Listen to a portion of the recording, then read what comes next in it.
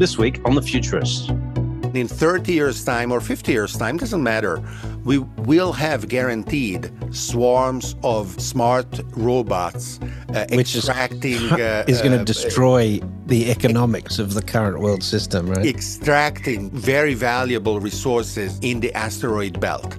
So I don't know if at the time Bitcoin is going to be dominating. I don't know if blockchain is going to be viable. So as those robots coordinate and allocate energy and propellant and bandwidth and communication and other resources amongst them by the millions, if not the billions, are they going to use wire transfers, credit cards? Are they going to write paper checks to each other? Exactly.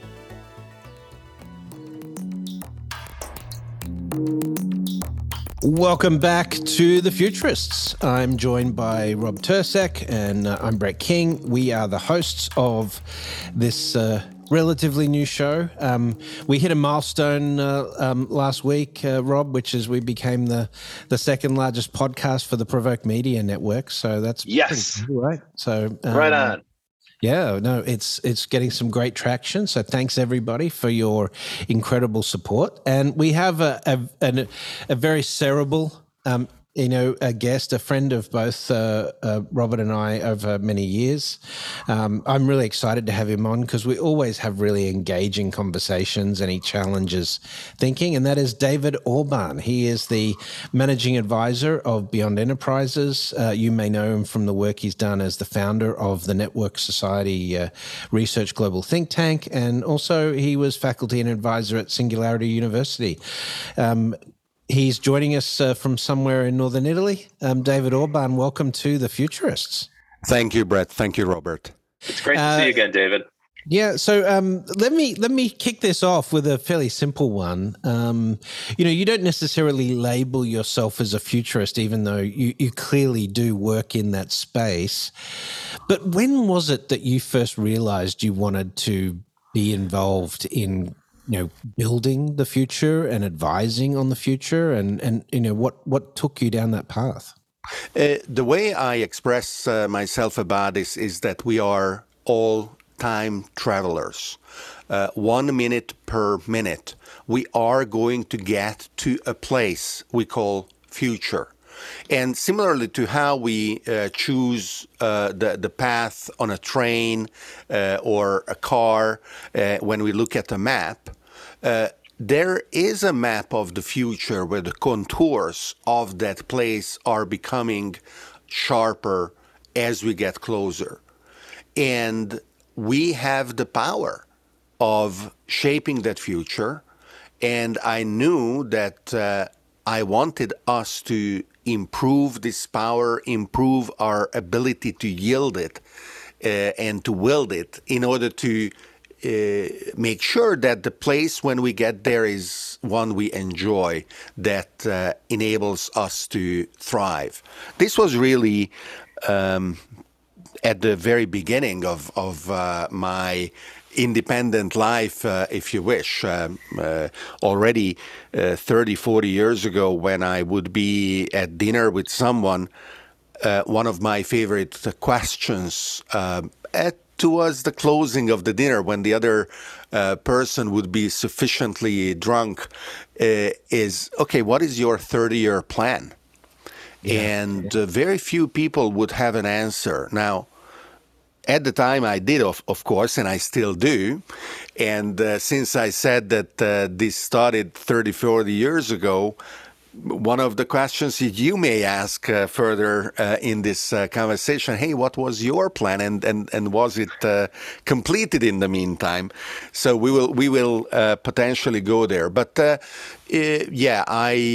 believe that we have the opportunity to really be active about how our life is unfolding, and as a consequence, cumulatively, humanity has the power to intervene and make sure that we are happy about the outcome of our cumulative actions, what we do together in this world.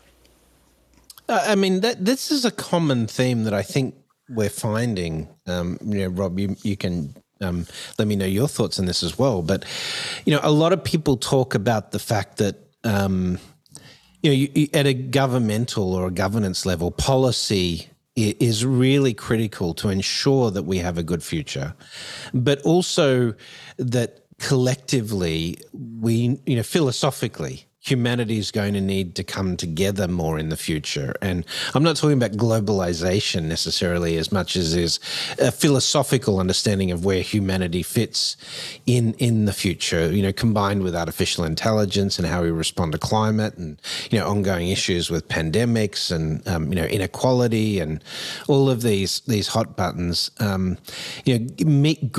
getting consensus on this. We had Brad Templeton on a few weeks ago, and he was talking about the stewards versus the keens. People keen on the future and the stewards of history, and the fact that technology always seems to win, and it creates this friction against people who are very traditional in their viewpoint. But getting consensus about where we go to in the future is often a really difficult thing. So, have you got any thoughts on that in terms of how we can be better at getting people to come together in terms of the future vision of humanity? Daniel Dennett, a wonderful philosopher whose books are suspiciously easy to read, nonetheless, in my opinion, contain some of the deepest ideas in a manner that is reliably solid and valuable, wrote a book called Freedom Evolves. And in that book, he talks about many things, amongst them how evolution improves in time as well, and how the emergent phenomena, including free will, according to his worldview, become viable from substrates that apparently include them as a potential, but looking at the substrate itself is hard to understand what those possibilities are. And all of Dennett's writing has been very influential on my thinking, especially the ideas in this book. And I feel that we are able of creating infrastructure that is then the basis for a better understanding of the world, both from the point of view of science and technology, but also from the point of view of policy and social organization. When more than 10 years ago I started talking about the concept of network society, the starting point there was that, contrary to what most people feel, it is not society that is shaping and dictating scientific and technological policy, for example, allocating research dollars and then deciding what results to adopt and what results to discard or shy away from, but that it is... There's not a lot of scientific method to policy. There is a lot of hubris in policymakers believing that they have the answers. They are in an unenviable position because whether they are elected or appointed, they are supposed to have the answers. It is very hard for a policymaker to say, let's have a lean, agile approach. Make 1,000 mistakes, and I'm sure that we will find actually what works. They would be fired very, very rapidly, right? So what in reality happens is that you have technologies that are improving and making a given social organization possible. It wasn't a problem how to reach global consensus 500 years ago. because communication was so slow that by the time one continent was in sync with what another continent was thinking or desiring or aiming for, well, everything would have been completely different again. The heartbeat of the planet in terms of what human society needed or wanted couldn't be in sync. Yeah. But do you really think that's the case today? I mean, look, today you look around the world, you've got a war in the Ukraine where, basically an oil oligarch has invaded the sovereign nation next door and is bombarding cities in the most brutal fashion. In the United States, where I live, we have one political party that seems to be hell-bent on dismantling the federal government and violating every norm of policymaking in the process. So as I look around the world, I am having a tough time finding the optimism when I hear you talk about global consensus or consensus even between two continents. Right now, it seems like we're fragmenting into more polarization and more conflict. Do you see it differently? Both of those are examples of what I'm saying, because the war in Ukraine or the moral panic around certain things in the U.S. reverberate around the planet almost instantaneously. There are many international bodies that predict food shortages, if not even famine, as a consequence of the war in Ukraine. Right. There are conversations around the role of gender and pronouns and very American topics in countries like Italy, for example, where language is inherently sexist. Right. A table is male or female in Italy, right? How can you not be sexist in your language when every noun is either male or female? With contradictions too, because one hand is male, two hands are female. Crazy. I won't even ask why that is. And then I wouldn't be able to answer. But I have a Spanish friend who said if there's a room of women that are talking, then there's one way to describe it. As soon as a man joins the room, the gender of the entire room changes. Oh yeah. And so he said, this gender issue you're grappling with in the United States, it gets intractably more difficult in other languages. So I can appreciate that concept. But tell me, are you optimistic as you hear about these things? It sounds like all we're doing is uncovering more ways to find conflict and more ways to disagree. Being an optimist or a pessimist, I think, is not something that someone chooses. Someone is. I am an optimist, and as a consequence, I see the world with those lens. I have great friends who are, not by choice, just by their nature, are pessimists and see the world through their lens. Now, after the fact, we then tend to select and find ways to justify our positions. That is why websites like Our World in Data are so useful and valuable, because they try to assemble data sets that can objectively illustrate whether certain conditions globally are improving or not. Another one is Gapminder. And both of these illustrate in beautiful visual dynamic representations that indeed, thanks to technology, human condition has been improving for the past we've certainly eliminated extreme poverty in most cases. China has obviously done very well at that. But let's get back to the process. as a futurist. And let me just start before we get into how, what is your methodology. In terms of your track record, you've made big bets. You made bets on crypto and blockchain and other stuff very early in the process on the network solution side of things.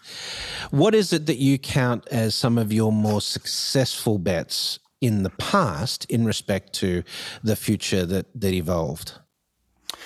I like trends that cannot prove me wrong because they are long enough. That's my joke about what is the definition of a futurist, right? It's never being wrong today. That's right. Or being luckily dead by the time you could be wrong.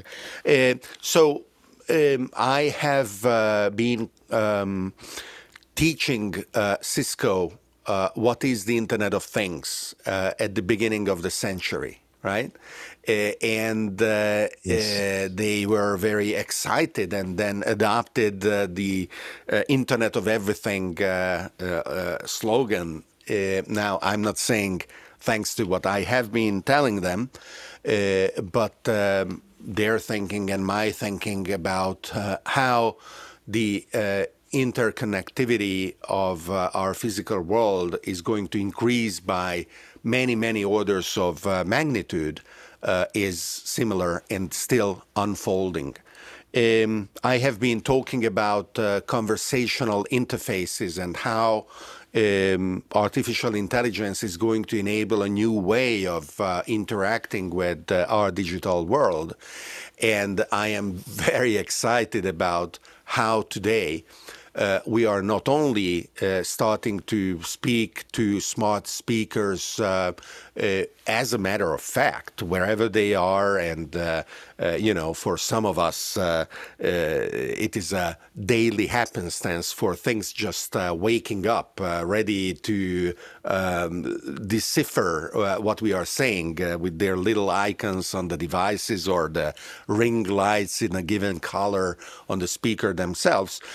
But we have been just very recently witnessing the emergence of an entire new profession that people start to call prompt engineering, where the foggy understanding, even by their creators, of the abilities and capabilities of massive neural networks is probed and mapped through natural language interaction when is do bringing out unexpected results. When do you remember the first conversations on neural networks? 1988, 1989. That was very early in the process, yeah. We were still largely expert systems back then, right? Well, yes, because there was some mathematical misunderstanding about how backpropagation could converge. And it was believed that as you increased the size of the networks, the problems would become either intractable or the system would just not converge and would not yield anything usable. That was luckily resolved, the mathematical misunderstanding, as well as, of course, the power of the hardware dramatically increased thanks to Moore's law, and here we are. We have huge amounts of data on powerful hardware with algorithms that themselves are very, very effective. That is why there is the renaissance of bottom-up approaches versus the top-down that dominated 3-4 decades ago. Is there anyone, you've mentioned a lot of different authors already today, but is there anyone in particular that really inspired you, that captured your imagination in those days? Back in the sort of the foundational times of the internet and in the Internet of Things? Science fiction of all kinds and all authors. As we are recording this, there's a full shelf of books behind me, and in front of me there are all the paperbacks with David Brin and Neil Stephenson and Greg Egan and Isaac Asimov, of course, and all of those wonderful books full of ideas that have driven a lot of invention and innovation, because they have been inspirational for those doers that turn ideas into tangible reality as those ideas become embodied in what is possible at any given time. We've had several good conversations with science fiction authors, and it looks like we're going to have a couple of others. Some of the folks you mentioned. In fact, David's coming on. We hopefully will get Neil Stevenson on, but David Brin's definitely coming on soon. So, and inspiration's a big part of it. Like you need the inspiration. I think many researchers and technologists toil in obscurity and sometimes in isolation. And so you need a good idea of what you're working on and what you're working towards, because those results might not show up next year or even a couple of years later. So that science fiction can be very inspiring for people in almost a religious context. And speaking of religious context, I want to talk to you a little bit about the singularity and maybe Silicon Valley's irrational faith in the accelerating technologies. But we should do that after the break. I think right now it's time for us to go to a break. So we're going to take a few minutes break here. You are listening to The Futurists. I'm Robert Tursick, and my co-host is Brett King. Our guest today is David Orban. Orban is a longtime friend of both of ours, someone we've known for years and years. He's been at the forefront of emerging technology now for, how long, David? 20, 30 years, as long as I've known you. So we will be taking a short break here. Stay tuned, and we'll be right back, and we'll continue with David Orban. Welcome to Breaking Banks, the #1 global fintech radio show and podcast. I'm Brett King. And I'm Jason Henricks. Every week since 2013, we explore the personalities, startups, innovators, and industry players driving disruption in financial services. From incumbents to unicorns, and from cutting-edge technology to the people using it to help create a more innovative, inclusive, and healthy financial future. I'm JP Nichols, and this is Breaking Banks.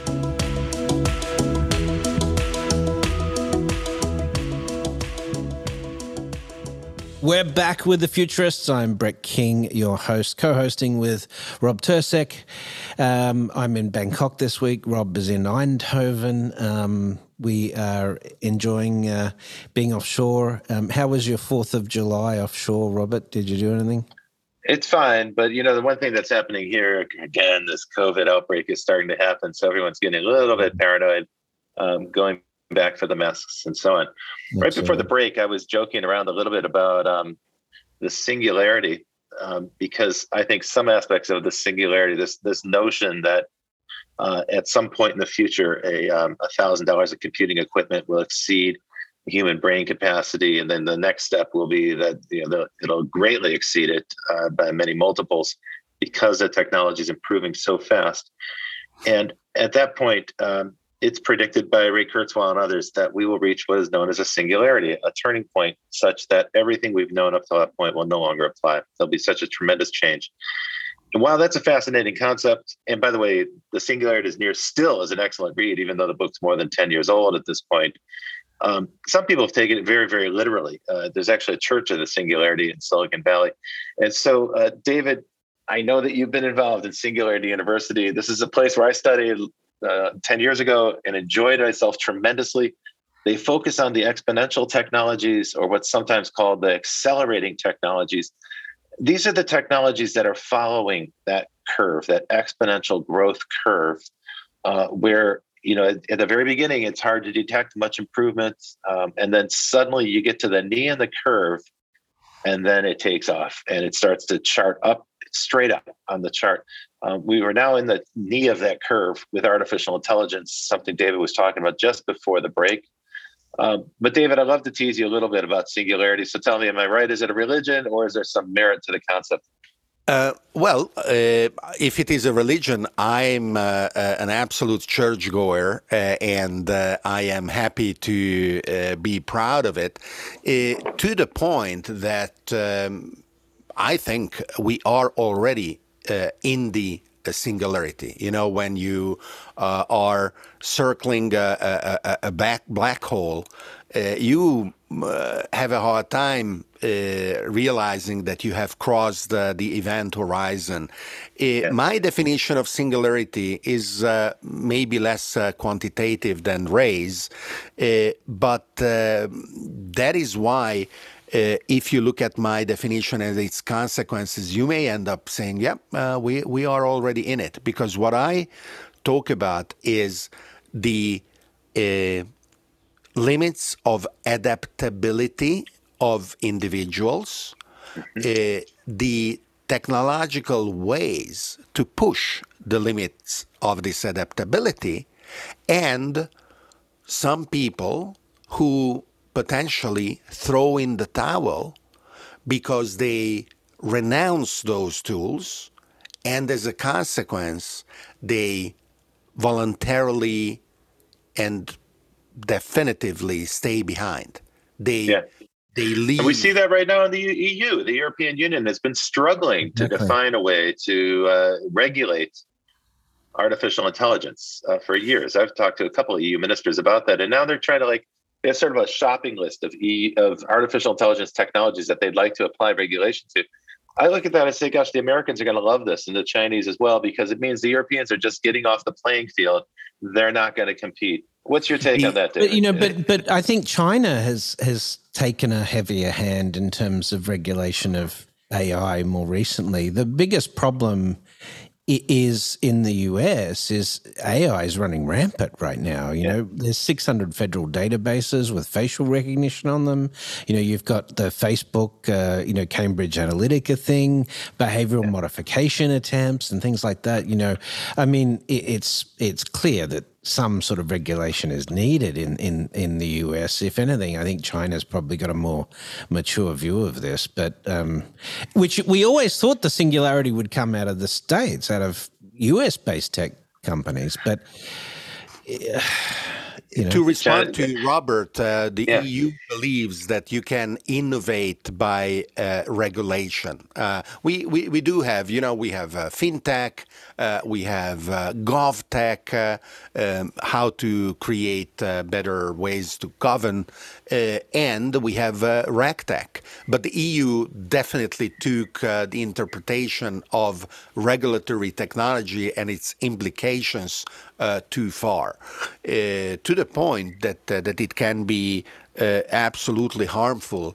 The ascientific objection against genetically modified organisms, for example, led to the to African countries not buying golden rice, so-called golden rice, that has been enhanced through its ability to produce or include vitamin B. And this led to an unnecessary increase in blindness due to a vitamin deficiency, especially in children, that could have been avoided were it not for this anti-scientific stance from the EU. So now you sound like an American, David. You're talking like an American politician, talking about regulation working against the interest of the future of being anti-scientific. I spoke to a Finnish foreign minister recently who complained that the United States has outsourced tech regulation to the EU. Yeah, I thought that was a very clever way of looking at it. That's a fair point, yeah.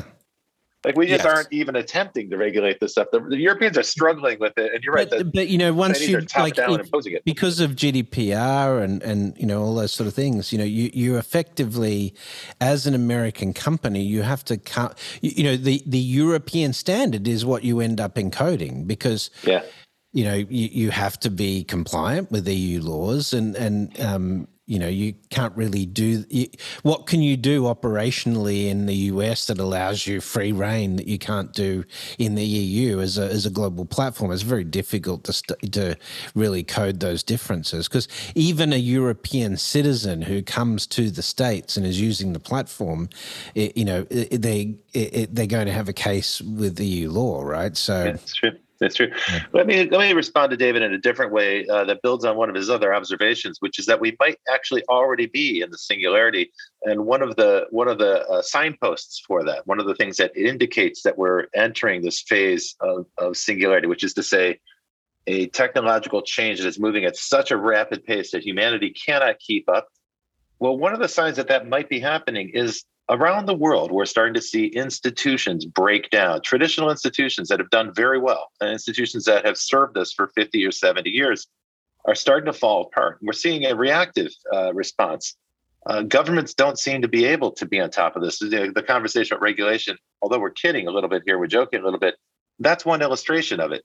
Governments find themselves on the back foot. They can't keep abreast of or stay ahead of technological development.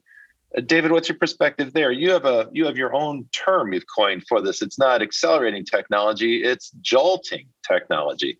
That's right. The mathematical term for the first derivative of acceleration is the jolt. There is an alternative term as well. Jerk is the same, jolt or jerk. But when I thought about publishing these thoughts, I decided it was better to end up calling them jolting technologies rather than jerking technologies, which would have led to some misunderstandings of what I'm talking about. Jolting technologies are those where the rate of acceleration is increasing. And there are many. The simplest to illustrate is maybe a rocket where the propellant is consumed as the engine roars at full power. And as a consequence, the acceleration of the rocket is able to increase because the mass of the rocket is diminishing. Force is constant, mass is diminishing, and as a consequence, the acceleration is increasing, right? But even in the past, the engines would actually get lighter because it would burn off the... that is true as well, the protective coating of the engine bell. And the examples are numerous. In quantum computing, for example, when you add qubits to the system, you are not merely increasing the power of the system at the rate of what you would expect in traditional computers, but with an increasing rate of acceleration. Artificial intelligence. Many people have been expecting a tapering off in the increase of the power of neural networks as the size of these networks increases, but it hasn't been happening. The contrary, the more you increase the sizes, and now we are talking about neural networks with not billions but trillions of inputs. Parameters.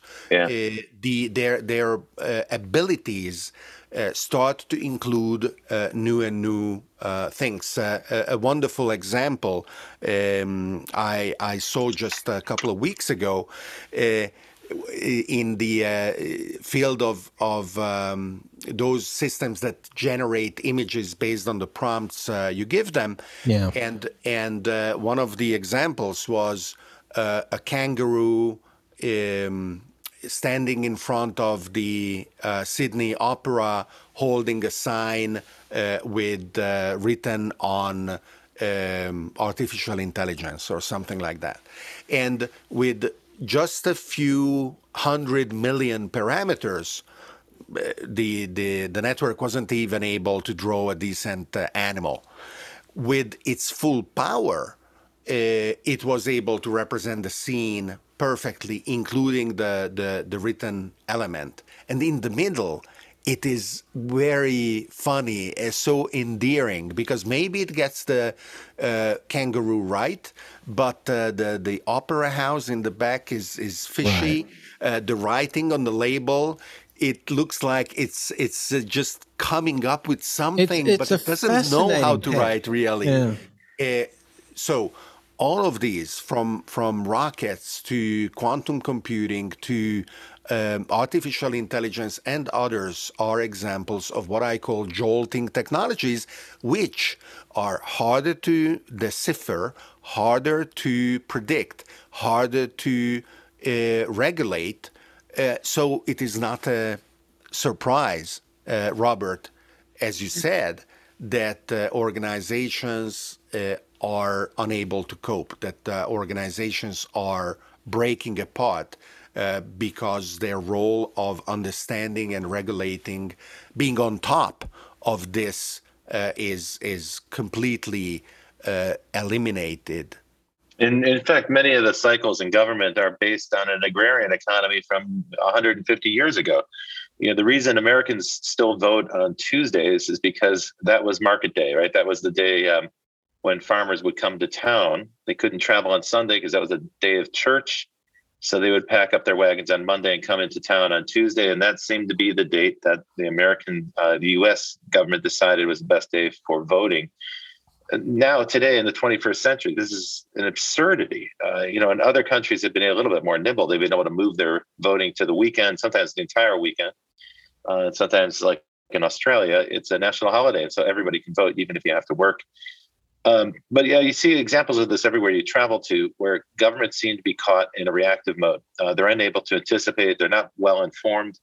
Many of the times, the people in government aren't really scientifically literate in a way where they can master these technologies.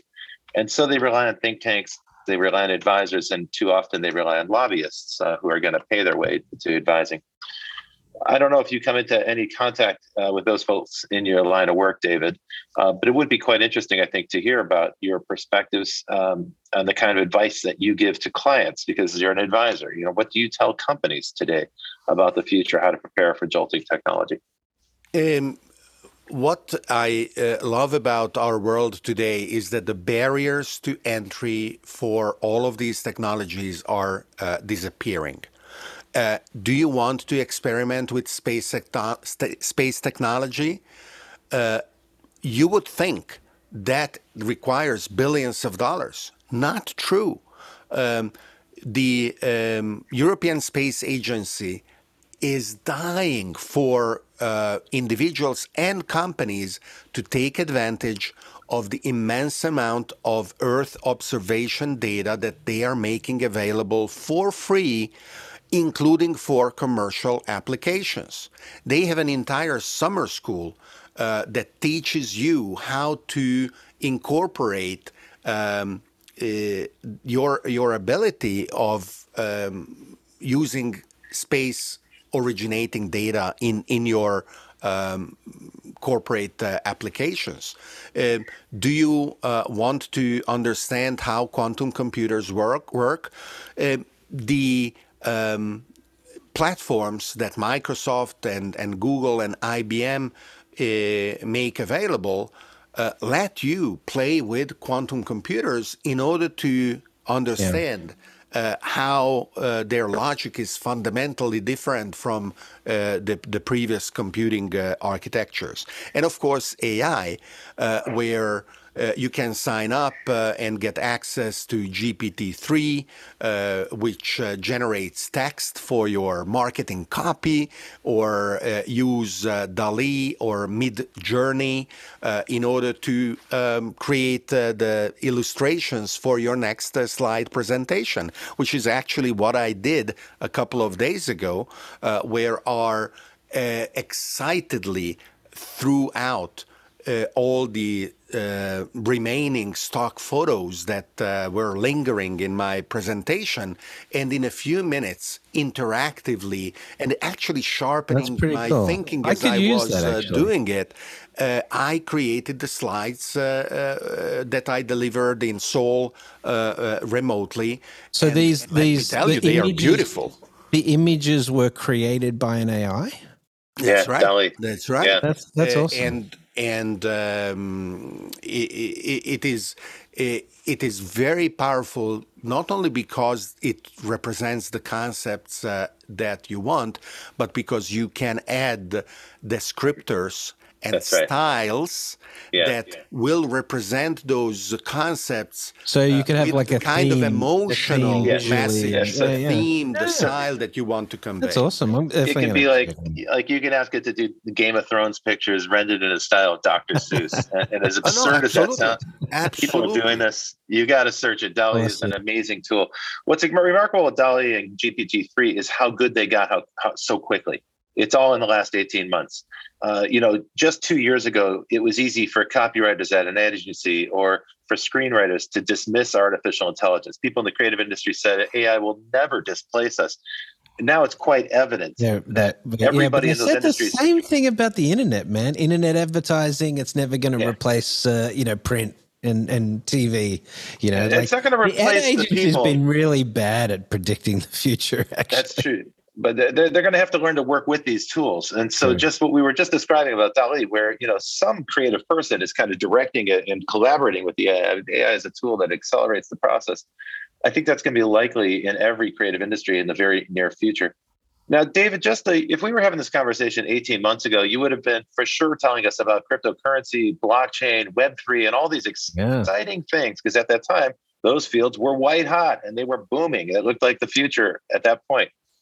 But today, we're recording this in July of 2022, where the crypto market has been bad and getting worse month after month after month. This has been a terrible year, a major setback for cryptocurrency. And today, the newspapers are full of headlines talking about the crypto crash and how it's not the same as the dot-com crash in 2000.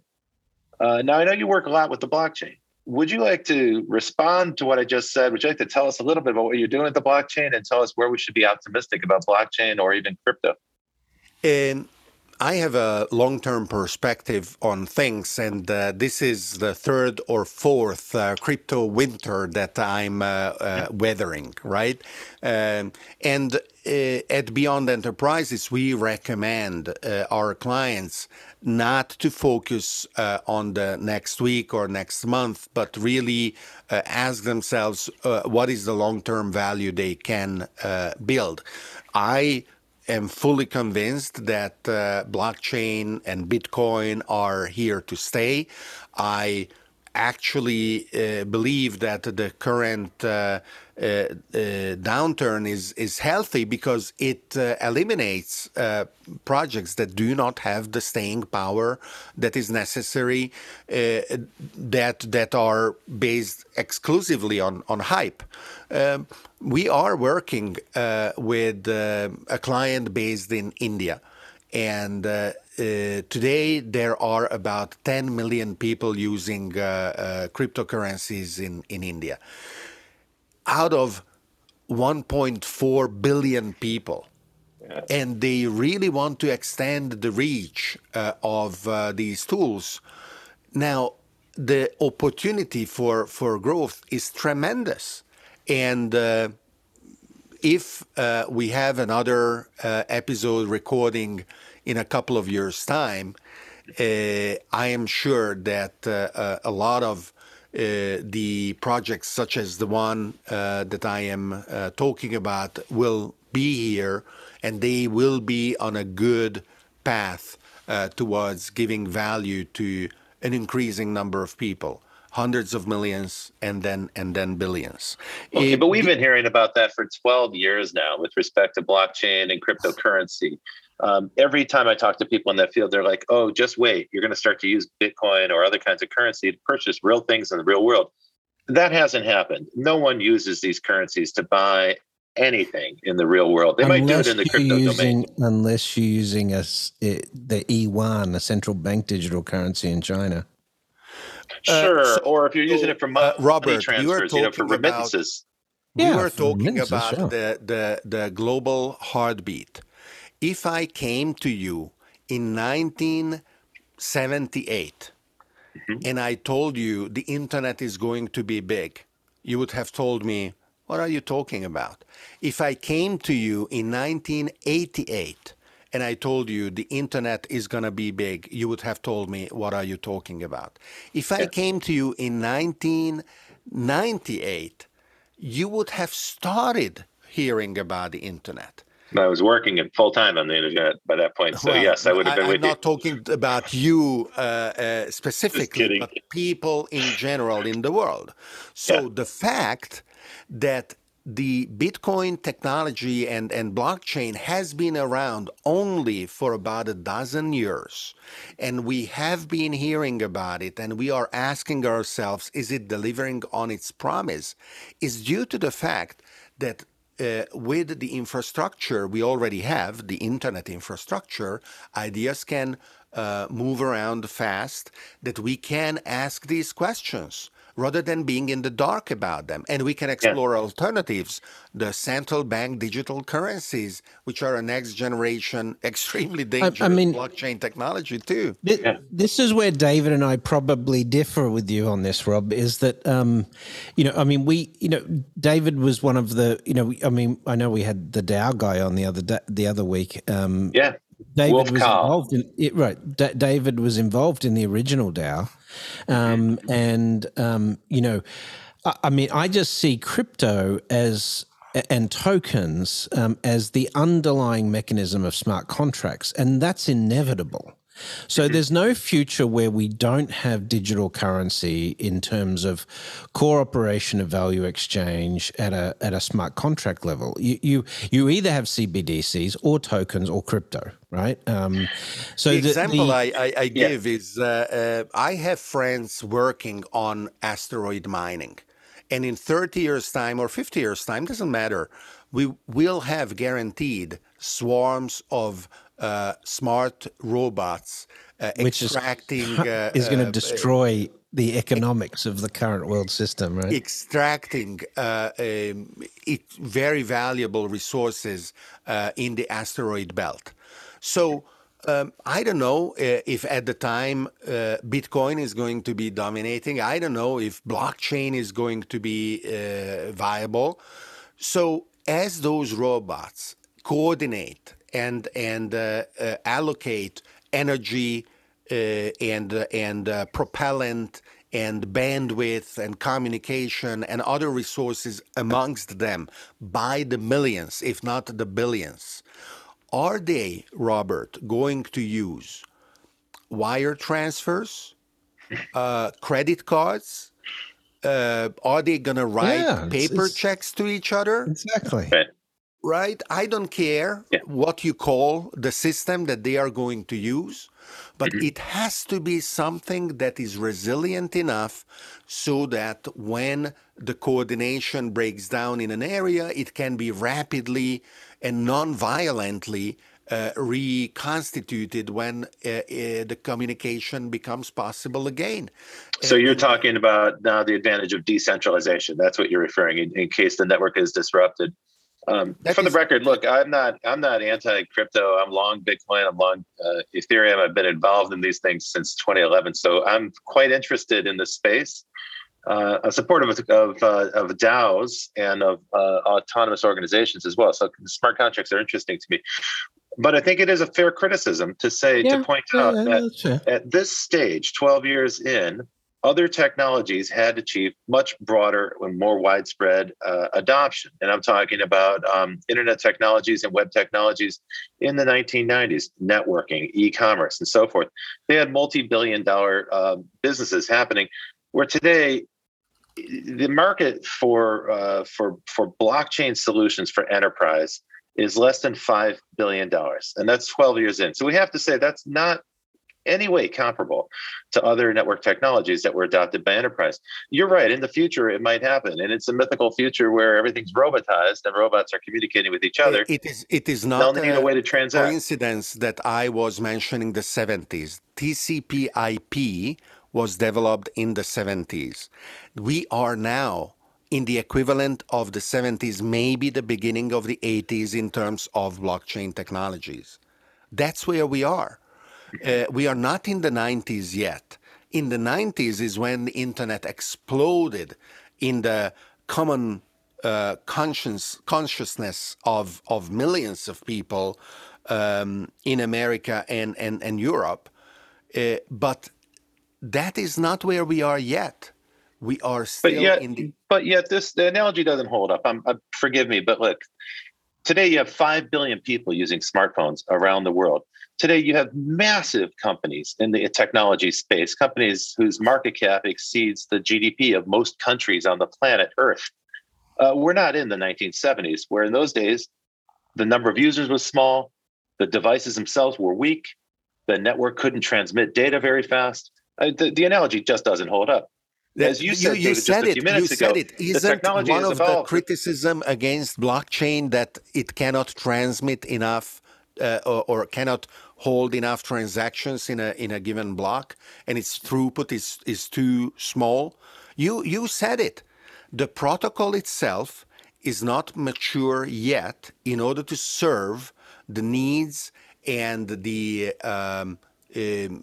imagination of its users. It is going to catch up. For example, in Bitcoin, the Lightning Network is a relatively recent technology component in the same protocol, and it is massively increasing the capacity of the Bitcoin network in terms of transactions per second or whatever you want to measure. Hey guys, I'm mindful of the fact that we're running out of time here. And so I want to wrap up with something a bit more optimistic, because that's what you're like, David. Because I know that, right? It is. Let me ask you this. We do ask this, at the close of the episodes. What is it that excites you about the long future? Over the next 30, 40, 50 years, what is it that really interests you in terms of humanity's development, or a particular element of the future that really excites you personally?